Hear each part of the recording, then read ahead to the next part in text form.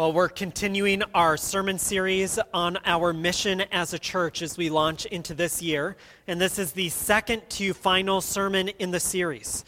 So this morning, we're going to consider our call to share the good news about King Jesus, and then next week, I want to talk with you for a little bit about the body metaphor for the church in the New Testament, both as we think about our life as a church together and as we think about our prospect of joining a denomination. So that will come next week, but this week I want to continue thinking about our mission and our call to share the good news. Do you have it memorized yet? Maybe we can recite our mission together as it comes on the screen if you don't have it memorized, but maybe you could even say it without looking. But let's recite this together. Resurrection Church exists to glorify our triune God, grow as followers of Christ, and go into our community, serving our neighbors and sharing the good news about King Jesus. Well, our mission to share the good news about King Jesus flows out of our commitment to glorify God and out of our growth as followers of Christ. Sharing the good news, when we speak about the gospel, we're drawing people's attention to God's redeeming work in the gospel. We're calling attention to our redeeming God, and it brings about the praise of his glory. So our evangelism is connected to our commitment to glorify our triune God, but our evangelism or our sharing about King Jesus also is an outflow of our own encounter with Jesus, of our own following Christ, both at conversion and of the way that we continue to abide in Christ. I want to return to that idea later on in the sermon, but if we're thinking of evangelism just as a task to accomplish and not something that has as its aim the glory of God and as its source our own encounter with Christ, then we'll turn into salesmen, which I think is a problem. I'll talk about that later.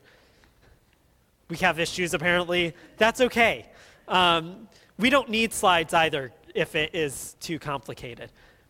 Okay, we have one on the right. It'll be simple. In a few moments, I'm going to give you some basic questions that will guide us.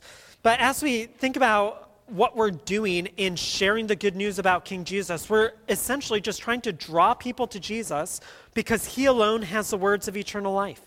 Like the woman at the well who encountered Jesus and then shared her encounter with other people, all we're doing is simply sharing with other people that we've met Jesus and that he alone has the words of eternal life. He alone completely satisfies our desires. He alone brings about wholeness and holiness. So I know that some of us in our church are very passionate and skilled at sharing the good news about King Jesus. Others of us have likely never invited a single person to follow Christ. And I think at a basic level, all of us need to return to this idea that we ought to regularly encounter Christ and out of that encounter, invite other people to encounter him. So my aim here is not to try to guilt you into telling somebody about Jesus or to try to get somebody to pray a prayer. I found, at least for myself, that when my motivation to share the good news about Jesus is rooted in guilt for not doing that, it doesn't last for very long. It's not very effective in the long haul.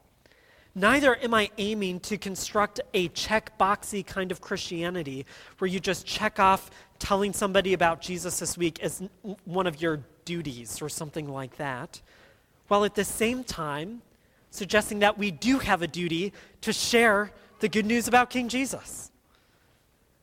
But our duty is grounded in the deep inspiration that comes from an ongoing, vibrant relationship with Jesus. So if you don't kind of grab onto anything else I say, mostly what I want you to leave today thinking is that you do have an obligation to share the good news about Jesus, but the only way that you can actually do that is if you know and love Jesus. So don't set out to try to become a better evangelist. Set out to become somebody who knows and loves Jesus more deeply.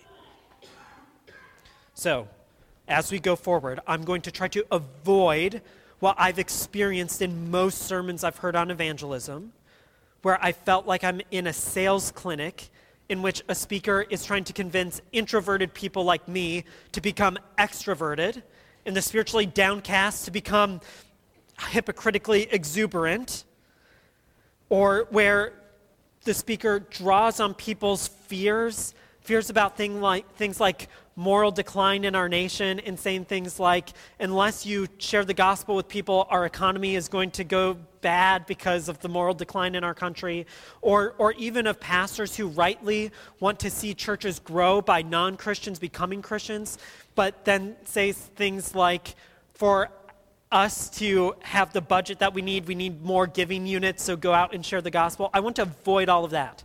I think most of us have heard those kinds of sermons. That's not what we need, and that's not what we ought to be about. Our aim, again, is ultimately the glory of God and to share with people the Christ who we're regularly encountering. So in the sermon, I just want to give us some basic groundings. I won't say raise your hand if you think you're bad at sharing the good news about King Jesus. My hand would be in the air. So as I was thinking about what would help our church, I was thinking probably we just need to get down to the very basics of what do we mean by sharing the good news about King Jesus. So I want to use the tried and true questions: the who, the what, the where, the when, the why, and the how. And that's going to guide us this morning. So let's begin with who should share the good news about King Jesus. Okay, we have to laugh at that. That's funny. Yeah, I'm sure there's some good, insightful pastoral joke about dead bones coming to life as we share the gospel. I don't know what that was, but let's forgo slides and not worry about that. Is that okay? All right. Who should share the gospel? Who should share the good news about King Jesus? You should. That's a simple answer. You should share the good news about King Jesus. I believe that every single one of us not only can share the good news, but that we ought to share the good news. We should share the good news. And I'll explain why in due course, but for now, I want you to receive this sermon as a sermon for you. Don't think that this sermon is for the other pastors in the room who are professionally trained to share the good news. And don't think that this sermon is just for the really strong and perfect Christians in the room who are equipped to share the good news, but not for you because you're struggling as a Christian. I think even struggling Christians can tell people about Jesus. Don't think that this sermon is for the less busy retired person in the room who has time in their schedule. And don't think that this sermon is for the young family in the room who has natural connections to non-Christians through sports and school, unless you fit in those categories. Don't think that this sermon is for the extroverts, for the Enneagram 7s and the ESTPs. It's for introverts too. This sermon is for you. Now, my aim is not to change your personality type, but it is to push you forward to think about the way that Christ has changed your life and the way that you sharing about Christ's work in your life might also change somebody else's life. Who should share the good news? Anybody who's encountered Jesus. Hopefully, that's you.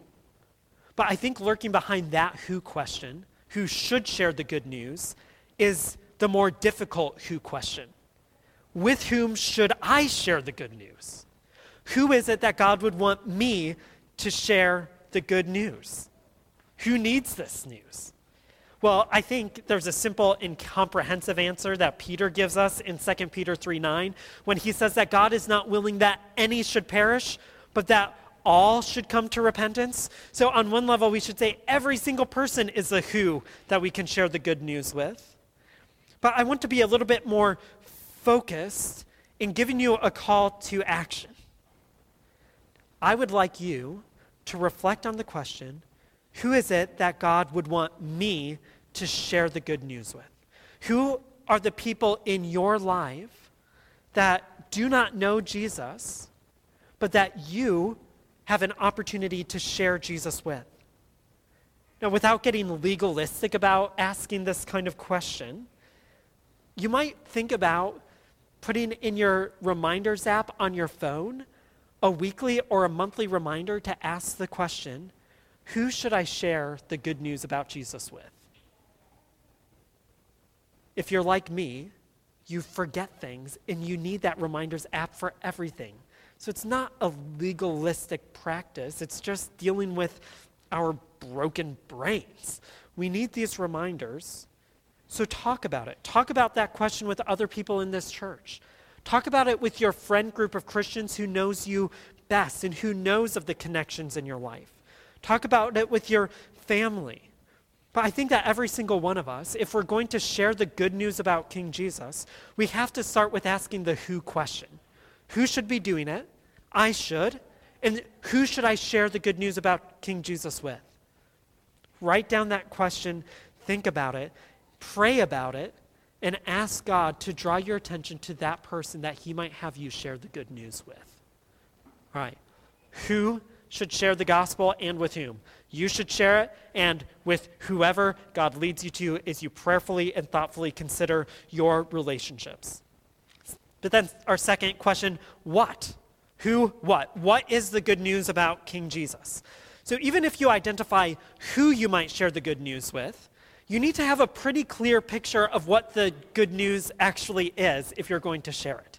I was reminded afresh, just as we were reciting the Apostles' Creed, the Apostles' Creed basically gives a summary of the Bible in the good news, that God is the creator of all things. It tells us the story of Jesus' life, who he is and what he did. And then it shows us a picture of the new creational reality of life in the Holy Spirit and with the church, the people of God. So just grabbing onto things like that are helpful. But I wonder what you would say if someone asked you, what is the good news about Jesus? What is the gospel? I think that there would be a variety of answers even within our church. And certainly if you ask somebody outside of our church. Some people might answer that at the very core, the gospel is a message about how God wants to bless you with money and health and happiness and a really good life. We usually refer to that as the prosperity gospel. Other people might say the good news is fundamentally about self-discovery and finding emotional health and stability or wholeness, what we might call therapeutic Christianity. Others would say that the gospel is fundamentally about concern for the poor and political liberation of the oppressed. We refer to that as liberation theology. And then others might even say that the most fundamental aspect of the gospel is a message about how you can escape from hell when you die and go to heaven if you just believe. And we could call that easy believism. And when you look at these different answers to what the gospel is, I think that every single one of those that I just gave you has something that's right about it, but they're fundamentally misdirected by varying degrees, and they'll eventually lead you far away from what the gospel actually is. Although each of those definitions have some biblical grounding, they have one major problem, and that is that they are human-centered explanations of the gospel. It's all about you, either your financial health, your physical health, your emotional health, or even your just afterlife experience. What they do is they put humans at the center of the message and they push Jesus to the margins. And if you go down any of those routes before long, you'll find that you're not talking about Jesus anymore. You're just sounding like a salesman offering something that you think people might want. But the gospel is all about Jesus. The good news, and the reason we phrased it as we have in our mission statement, is that the good news is fundamentally about King Jesus. It's about him. So that's why we didn't end our mission statement with just share the good news. We added the basic content. The content of the good news is our King Jesus. And there are different ways that you can frame it and articulate it, and especially as you identify the different needs that Jesus meets for people, you might emphasize different things, but fundamentally, as we share the good news, we ought to be sharing about Jesus. I like the way that one author puts it, this guy Randy Newman, in a book called Mere Evangelism. I'd say if you're looking for a resource to think about sharing the good news, grab that book. He talks about how to share your faith in the vein of C.S. Lewis. You can hear the Mere Christianity in the title. But he says this: the gospel is the message that God has a kingdom, and we can become citizens of that kingdom, all because of Jesus' death and resurrection. Do you hear how God is the starting point for that?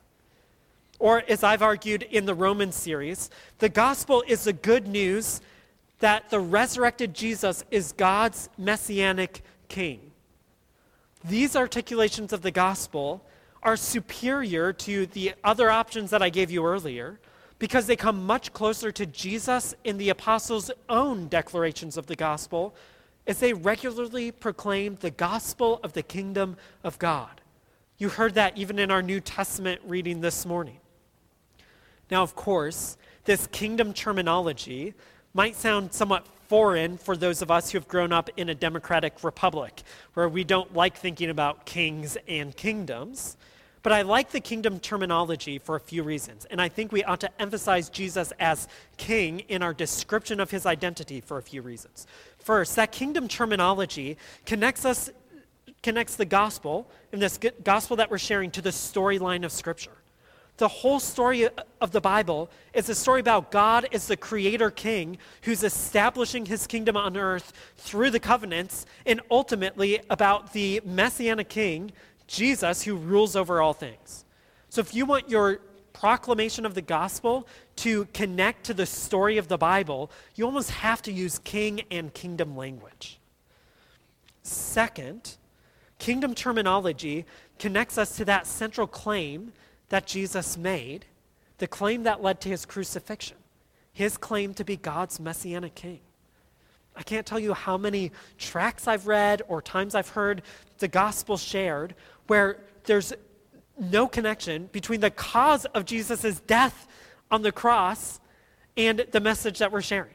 If we're talking about Jesus without being able to articulate why it is that he was put to death, how it makes sense that there was a plaque over his head that called him the King of the Jews. If our articulation of the gospel doesn't account for Jesus' kingship, I think we're doing something wrong. Third, by explaining that God has a kingdom and that the dead and resurrected to new life Jesus is the messianic king, by framing it within this kingdom terminology, we have an implicit offer for people to become kingdom citizens. That's what Newman is saying. God has a kingdom, and you can become one of his kingdom citizens. And that invitation is an inclusive invitation. There is no Jew or Greek, male or female. There are no boundaries about who can be welcomed into God's kingdom.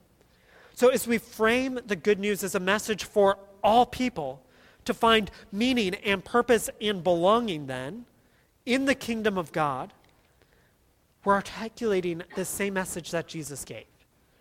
So when you think about sharing the good news about King Jesus, I would push you, however you share it, whether you adopt this kingly kingdom terminology that I think you should, you ought to center your declaration of the gospel on Jesus. Because ultimately, the good news about the benefits of the gospel for us are only true in as much as they're connected to the Jesus that we encounter. All right, so who should share the good news? You, me. What is the good news? The good news is the message that God has a kingdom and that we're invited to be kingdom citizens, all because of Jesus' death and resurrection. So let's move on to the where and the when questions. And these kind of belong together. Where and when should we share the good news about King Jesus? And here's a simple answer to that, is a general guide. Wherever your feet are planted, that means wherever you are, and whenever you have the opportunity. So where and when, wherever you are, and whenever you can.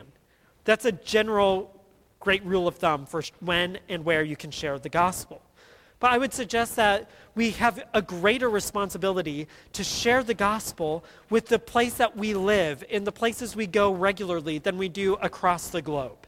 We need people to go and be missionaries across the globe. But when we're thinking about Resurrection Church, and when you're thinking about your life, the when and the where of sharing the gospel are the places that God has put you, where he's planted you, in your neighborhood, in your community, at your workplace.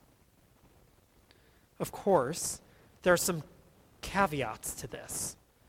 Although you should be always ready to give an answer for the hope that lies within you, as the biblical authors instruct us, there are times when it's probably inappropriate to try to share the good news about Jesus. I think this is a side comment for just a handful of you. For most of us, we probably need to be pushed to start sharing the good news. But I have, at times in my life, encountered people who share the good news in inappropriate ways and at inappropriate times. In particular, I have been most embarrassed as a Christian at times when I was at work and we were supposed to be doing our job, and my coworker, who was a Christian, was trying to evangelize our coworkers instead of doing his job. It's like, dude, you've got to do work. You've got to work well, or else you're just not a credible person. Nobody likes you. You need to just do your job. So that's just one example of when you shouldn't be sharing the gospel. But I think some of us lack a kind of social awareness where we need other people to help us. If that's you, maybe you don't realize it. Sometimes I'm socially aware and I don't even know that I'm unaware. But maybe just be open to hearing from other Christians that you need to revise your evangelism strategies. The rest of us, however, probably need to be pushed to be more active in sharing our faith. So when should we and where should we share the good news? Generally speaking, but as noted with some exceptions, anywhere you are, whenever you have an opportunity. As individuals and as a church, we should seize the opportunities that God gives us whenever and wherever we are. So who, what, when and where. Now, why should we share the gospel? Why should we share the gospel? Believe it or not, but I think I would win a bet if I wagered that you could not find a single verse in the New Testament that commands you to share the good news about King Jesus. Does that surprise you? It surprised me. I don't think that the New Testament has a verse that directly tells Christians to share the good news. Now, think about it. Now, I can hear you saying, well, what about the Great Commission text that we just read that Jesus gave to the disciples? Okay, well, he spoke directly to the disciples, and you can get in the back door by saying and teaching them to observe all that I have commanded you includes that command. But my point is, when you read the New Testament letters, the Apostle Paul doesn't say things like, share the gospel without ceasing, or evangelize daily. Like, there aren't commands like that. And that the absence of those commands have led some people to suggest that Christians shouldn't really feel a burden to share the gospel. In fact, there's a New Testament professor that I have learned a lot from. He's not connected to any school that I'm connected to. But this guy says that Christians should not go about sharing the gospel because of the absence of commands in the New Testament. Now, hopefully when you hear that, you think it doesn't pass the straight face test. It's laughable. We should share the gospel. But given the fact that the New Testament doesn't give us a straightforward command to share the gospel, I think it's worth reflecting, why should we? What's our aim? The Bible doesn't tell us to directly, though I would argue there are numerous examples of people who do this that are given to us so that we'll emulate them. But why do we share the gospel, particularly when there's not a direct command to do so? I think this question is important for all of us to ask, because in asking it, I think we'll weed out some bad motivations for sharing the gospel, and then we'll be able to grab onto some good motivations for sharing the gospel. I've already identified some bad motivations for sharing the gospel. like you feel guilty for not doing it, or just because you think everybody needs to think the same way that you think about everything, so you trying to evangelize them or better proselytize them, or just because you think we need more giving units in our church. There are all sorts of bad reasons that people share the gospel. But what are the good reasons? Why ought we share the good news? Fundamentally, as I noted in the opening to this sermon, I believe that we ought to share the good news as an outflow of our encounter with Jesus. I don't think we need much more reason than that. We can come up with other reasons, and I've mentioned some, like it does bring glory to God. But ultimately, when you're thinking about why you ought to share the good news, not everybody else, or not why should we have missionaries, but why should you share the good news? Ultimately, I think the deepest reason is because you've encountered Jesus and he's done something to transform your life. Why is it that we tell anybody about anything? It's because we had an encounter and our lives were qualitatively better because of that thing. Why is it that you share a recipe with somebody? Why is it that you tell someone about that song that you've heard, or that show that you watched, or the book that you read? Why is it that you tell someone about the event that you went to? Or why is it that you tell someone about the therapy session that you had and that you saw? We tell people about these things, not because we're trying to impose an agenda on their life, but ultimately because we love those people and we experience something that changed our life for the better, and we think that their life might be able to be changed for the better too. So at the root of it is because we love the Jesus who we met, and we love the person who hasn't met him yet. Think that motivation, a love motivation, is a motivation that lasts forever. Not guilt, not checkboxiness, but love. Love for the Jesus who loved you and who is transforming you, and love for your neighbor who has not yet met Jesus. All right, who, what, where, when, why, how? How should we share the gospel? Based on what I just said about why we should share, based in a personal encounter that we've had with Jesus, you can probably already guess that answering the how question is really personal. How you share the gospel depends in part on who you are. It depends in part on who you're sharing the gospel with. It depends on what the needs are. And if we learn anything from reading the Gospels, or we see Jesus declaring the gospel of the kingdom, we learn that Jesus met each person uniquely, with attention to who they are and what their deepest needs were. He attended to the obstacles to their faith, even as he proclaimed the one message of the gospel of the kingdom. Think even about our reading, where Jesus encounters people whose hearts are captured by wealth. Well, Jesus is going to engage them with the gospel of the kingdom in a different way that he engaged others that he encountered, like a demoniac or a paralytic. I think that's an example for us that when we share the gospel, we must avoid a program, just neat steps on do these 5 things and that's how you share the gospel. And instead we enter into the life of other people, bringing all that we are and all that we've received from Jesus, and offering them belonging and meaning and purpose in the kingdom of God. Earlier, I referenced this book, Mere Evangelism by Randy Newman, and I want to draw on some principles that he lays out in that book, but I'd encourage you to pick up that book and read it. It's really short, it's really engaging, but if you want to think about how to be better about sharing the good news, that's a great place to start. Generally speaking, and again, I'm drawing on Newman, we can divide the how of sharing the gospel into 2 parts, following Jesus and Paul, who both spoke of sowing seeds and reaping the harvest. We plant seeds and we harvest. And when we realize that sharing the gospel includes both, and that there's often a time gap in between, we shouldn't be surprised when our gospel sharing encounters don't immediately produce fruit. I don't think that when we go to share the good news about Jesus with somebody, that we'll necessarily end up calling them to faith and repentance in that moment, or that even if we do, that we'll actually see them come to faith and repentance. Often, if we learn anything from Jesus and the apostles, we learn that we plant seeds of the gospel of the kingdom, and other people water those seeds, and other people harvest them. And when we recognize that, it frees us from feeling guilty and from trying to press people into conversion using really bad tactics.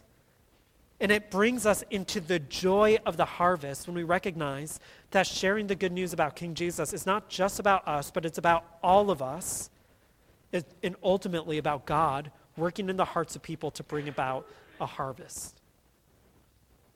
Along the way, we should not overesteem harvesting the fruit of sharing the good news, and we should not undervalue planting the seed.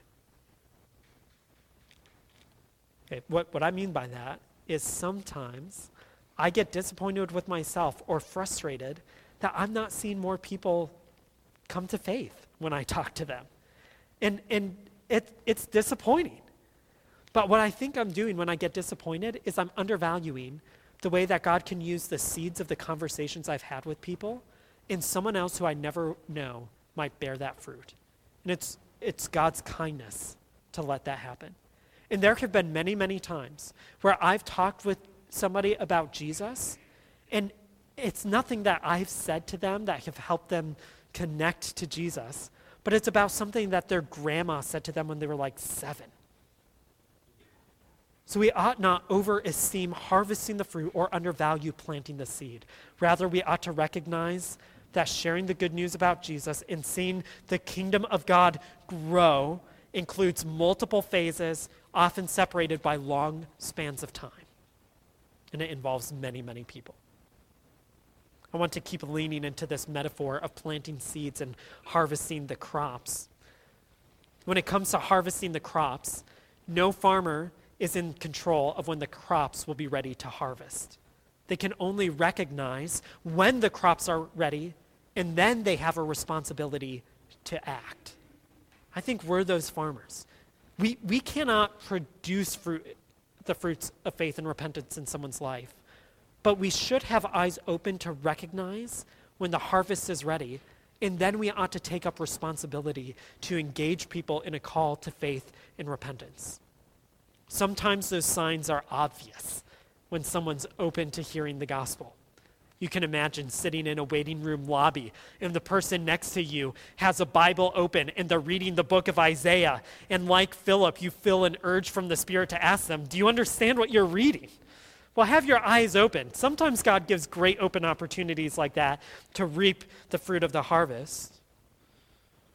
But other times, it's not so obvious. And what's required is that we live our lives in a way that's not so self-centered and inward-focusing, that we actually take the time to think about other people and to consider what's going on in their lives. So if you want to be better at recognizing opportunities to share the gospel, move through this world with wide eyes open to the needs of other people. But to go further into this farming metaphor, when it comes to harvesting the crop, farmers don't have a lot of agency. They only have responsibility when it's ready. But when it comes to planting seeds, the farmer has much more control. He has much more agency. He can get up and go out and plant the seeds. He doesn't wait totally for opportunities. He makes opportunities happen. But even still, he does not have complete or absolute control. He has to navigate the obstacles to planting, the obstacles that are presented by things like the kind of soil in that region. He needs to identify the right seed to plant, the right seed that can take root in that soil, in that climate. And he has to remove obstacles, has to pull the big rocks out of the field. And he has to know when to plant the seed, not in the middle of winter. He has to plant at the right time. And similarly, when it comes to sharing the gospel, we have more agency than we do when it comes to reaping the fruit of sharing the gospel. But we must still be wise planters of gospel seeds, working to navigate the climate we're in and the soil of the fields and the obstacles to growth in our planting. So as we conclude, I want to give you just 4 basic phases of sharing the gospel. It's hard to know what to call this because I don't want it to be a checklist because it doesn't work that way. And it's not a neat pattern, but they are different mechanisms or different aspects of sharing the gospel I want to draw your attention to. First, I want to suggest that generally speaking, to share the good news with somebody, you must establish a relationship with them. There are exceptions, of course, but for people to receive the seed of the word, we need to get to know them to one degree or another so that, like Jesus, we can assess which seeds need to be planted, which healing promises of God need to be offered, and which obstacles are on their way to the kingdom of God. More than that, we need to know them well enough that they can receive our sharing of the gospel as ministering to the gospel to them, not trying to sell them on the gospel. They need to know that we love them before they can accept that there is a God who loves them. And that God has a key requirement that they also ought to love him. So I would suggest generally that one way we can be good farmers in the kingdom of God is to know the field, to know people, to build relationships with them. And sometimes that kinship is felt automatically. Some of you have experienced friendships like that, where within 10 minutes, you know this is going to be a friend. Or as Anne of Green Gables would put it, this will be one of my bosom friends. You sometimes know that in an instant, but other times it takes a lifetime to establish that kind of relationship.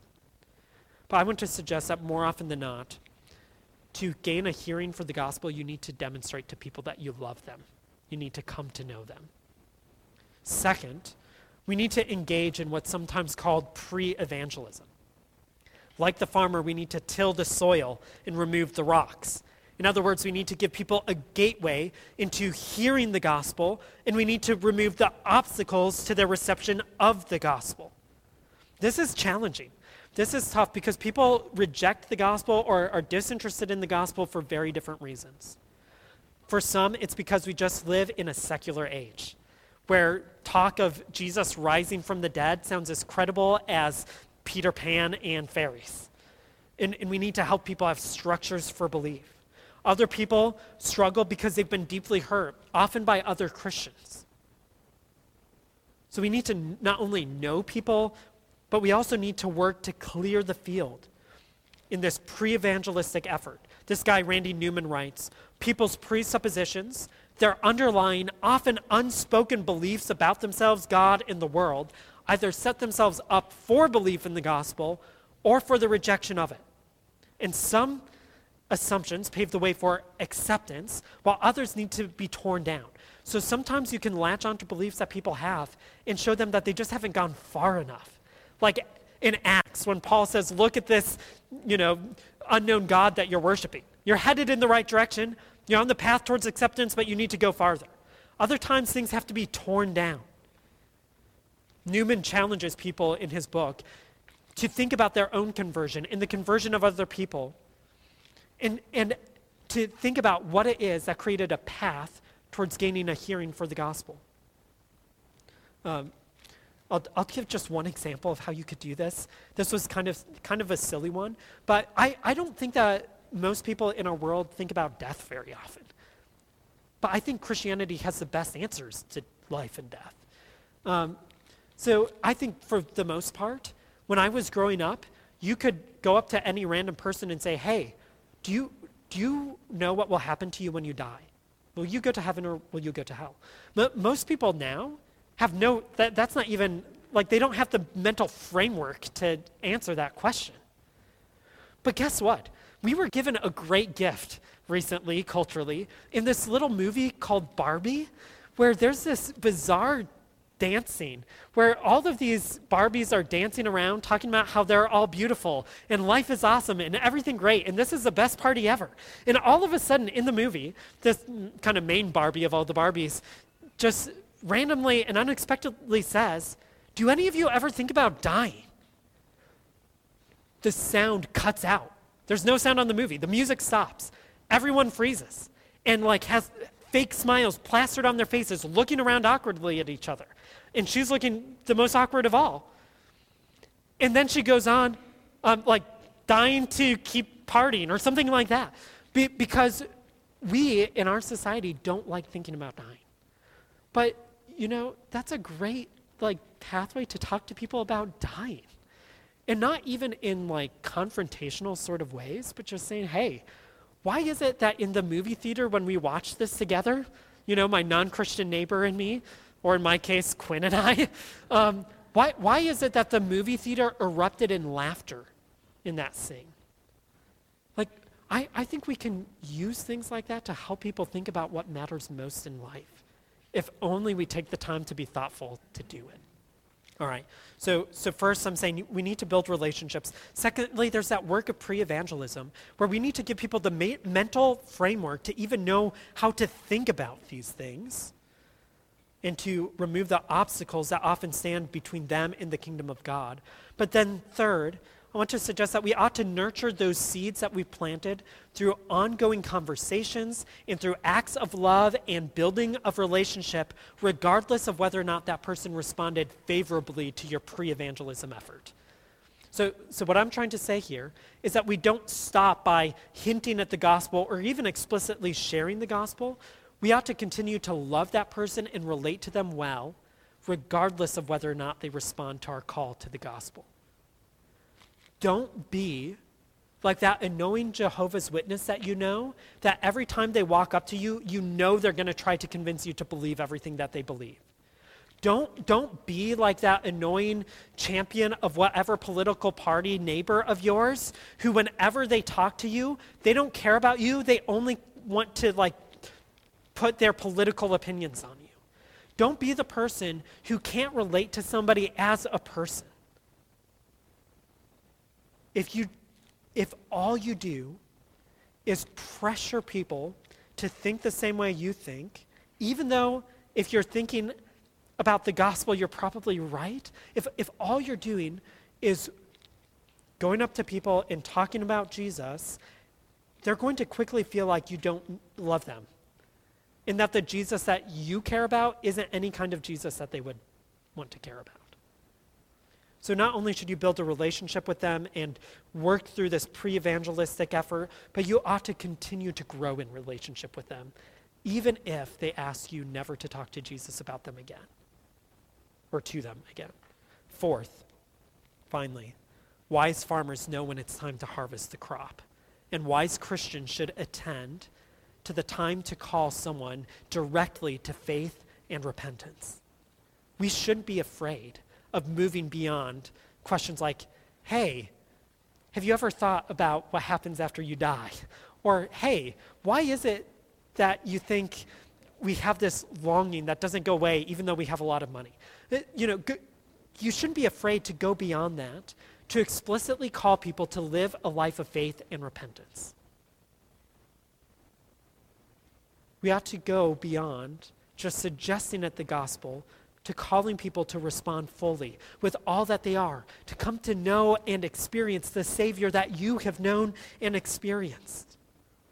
But we must not do it in the way that we have seen so often in American church history, where the call is simply for somebody to pray a prayer. Rather, in fulfillment of the Great Commission text that Josh read right before this sermon, our call is not to get people to pray salvation prayers. Our call is to make disciples, to draw people to Jesus through faith and repentance, but then to fold them into the life of faith in which they walk with Jesus for the rest of their days as a follower of Christ. Our aim is not to make converts, but Christians.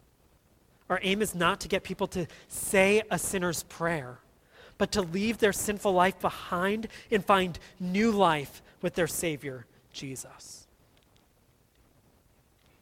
Our commitment to share the good news is going to look different for every one of us. But as we cycle through the who, what, where, when, why, how questions, and maybe as you talk about those categories of questions with your family or with other members in our church, I would call you to pray regularly that God would use you and me and Resurrection Church to make disciples for the glory of God and for the good of all peoples. Let's pray. God, we ask that you would help us in this mission that you would keep us from making the missteps along the way that transform the good news about Jesus into nothing more than a sales pitch, but instead that you would give us vibrant lives of faith and ongoing encounters with Jesus so that we will know your mercies new every day. And as an outflow of that wholeness and holiness that we have found in Jesus, that we will joyfully and patiently and respectfully share the good news about Christ wherever and whenever we have the opportunity. In Christ we pray. Amen.